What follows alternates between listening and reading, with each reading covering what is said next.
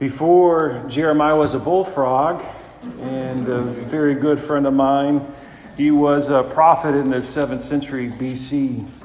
A very tumultuous time for the people of Israel because, in large part, the problem was they had turned their back on the Lord. And it was amidst this that Jeremiah was called to be a prophet. And Jeremiah is an amazing prophet because, for a number of reasons. First off, we know more about him than any of the other prophets, so it makes it a little bit easier to say that. In large part because we don't just know what the message it was that he was giving, we also know his vocational story. And initially, Jeremiah had no intention of really being a prophet for the Lord. He gave him some rather lame excuses. He said, I'm too young, I'm too inarticulate to be able to do this. But eventually he said yes to the Lord. And what's interesting is that modern scholars have dubbed him the weeping prophet, weeping because of the tears most likely that he shed with the message that he had to share to the people. He was also known as a prophet of doom, again, because what the Lord asked of him to do was to speak to the people, to alert them to the physical and the spiritual decay and the pending doom and destruction of their capital, of Jerusalem. But that's, brothers and sisters, that's how we really know an authentic prophet, one that's willing to tell us and to proclaim something that goes against the grain. It's willing to tell us something that perhaps is not necessarily popular or going to be well received. And no doubt, and it makes perfect sense, that false prophets sprung up around him. False prophets that preached peace and said that everything was lovey-dove and everything was just okay with their culture. And it wasn't. It wasn't. Right? As Jeremiah would point out, people were burning their children to the sacrificial god Moloch. Right? It was the equivalent of their abortion and infanticide of the day. And as one commentary even states, right, the nation itself had deviated so far from God, right, or in the New Testament lingo that we heard in the second reading today, they had taken their eyes off of Jesus so much, off of God, that they had broken that covenant that the Lord had made with them. And everything that he had promised to them began to be unwound. Right? The Lord withdrew his blessing from them. But then also, too, not only did that, but he punished them.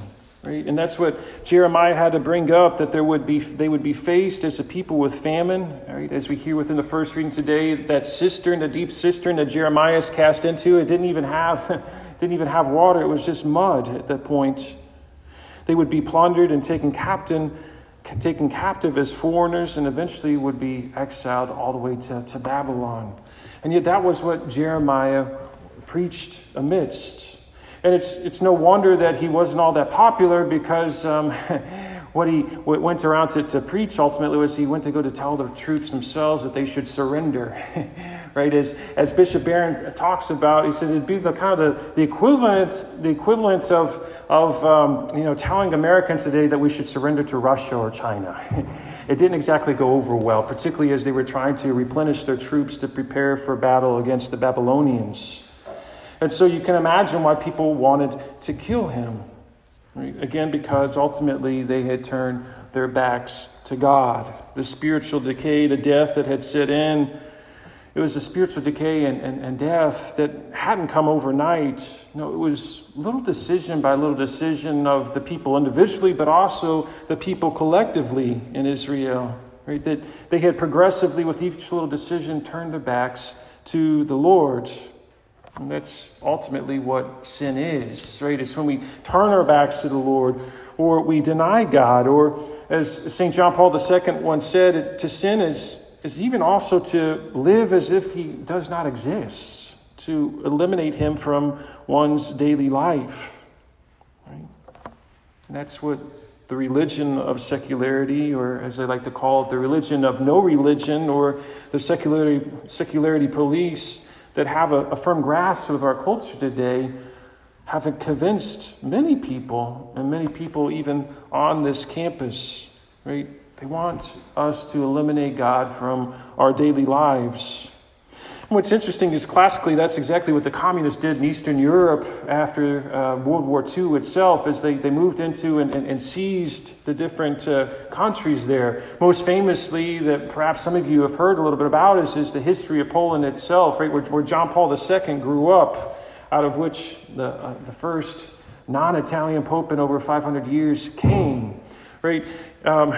In his early pontificate, right, he would ultimately negotiate with the communists to be able to go back there and to talk to the people in the very famous square there.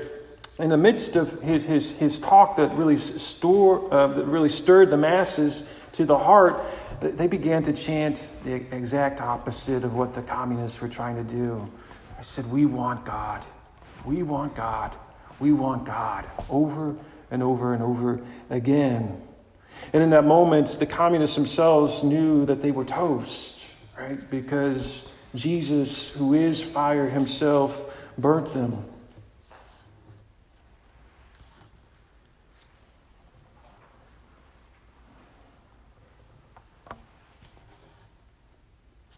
We ourselves, brothers and sisters, we ourselves have to make those decisions on a daily basis, right?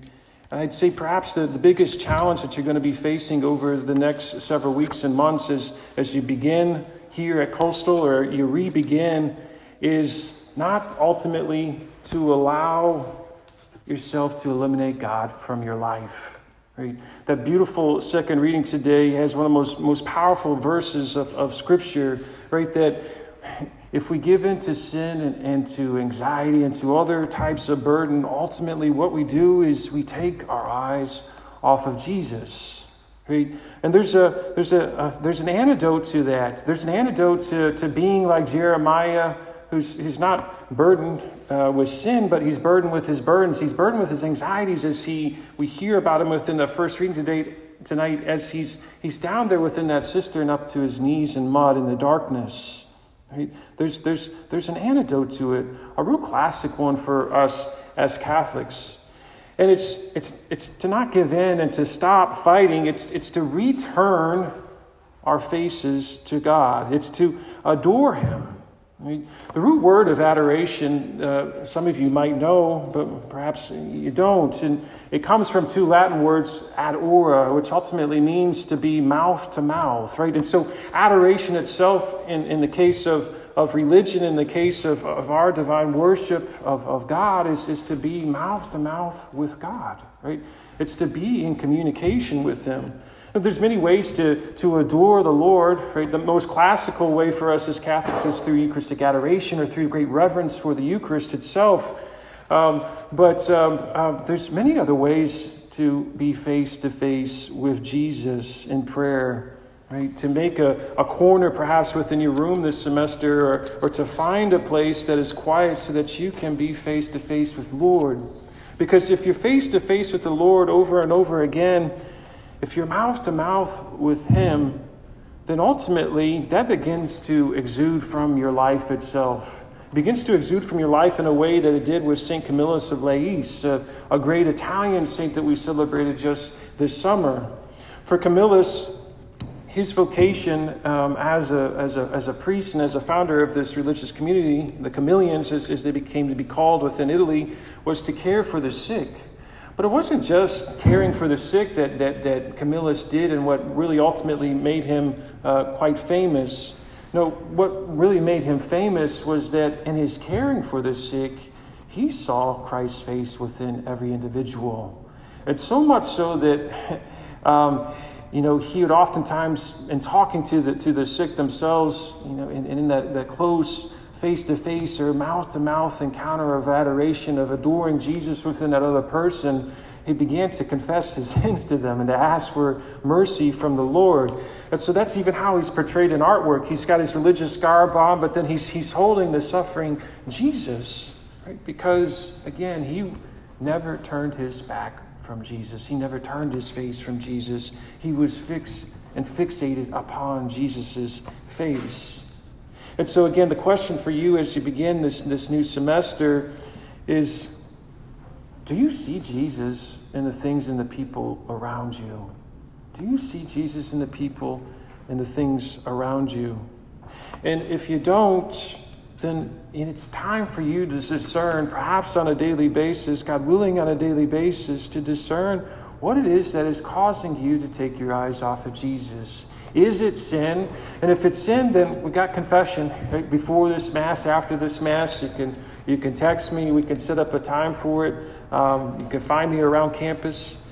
But if it's burdens, if it's anxiety, those are things that we have to give to Jesus, right? Because as another famous saint, one of John Paul's favorite, St. John of the Cross, talks about, right, the occupied heart has no place for God. Right? The occupied heart has no place for God. And if we're overcome by anxieties and other burdens, there's no place for him there. And he wants to be there with us. He wants to be there with you. Right? Jesus is the answer, but Jesus is also the model of how to keep our eyes fixed on the one. Because Jesus himself throughout sacred scripture is in deep communion with his own Father. He keeps his eyes focused upon it, right? We remember in the Garden of Gethsemane, in his passion, as he's about to undergo it, right? He's there on his knees and he begins to literally sweat blood, right? And what's taking place is that he ultimately is conforming his own will to the Father's, right? Thy will be done. Right? As we'll pray within the Our Father this evening.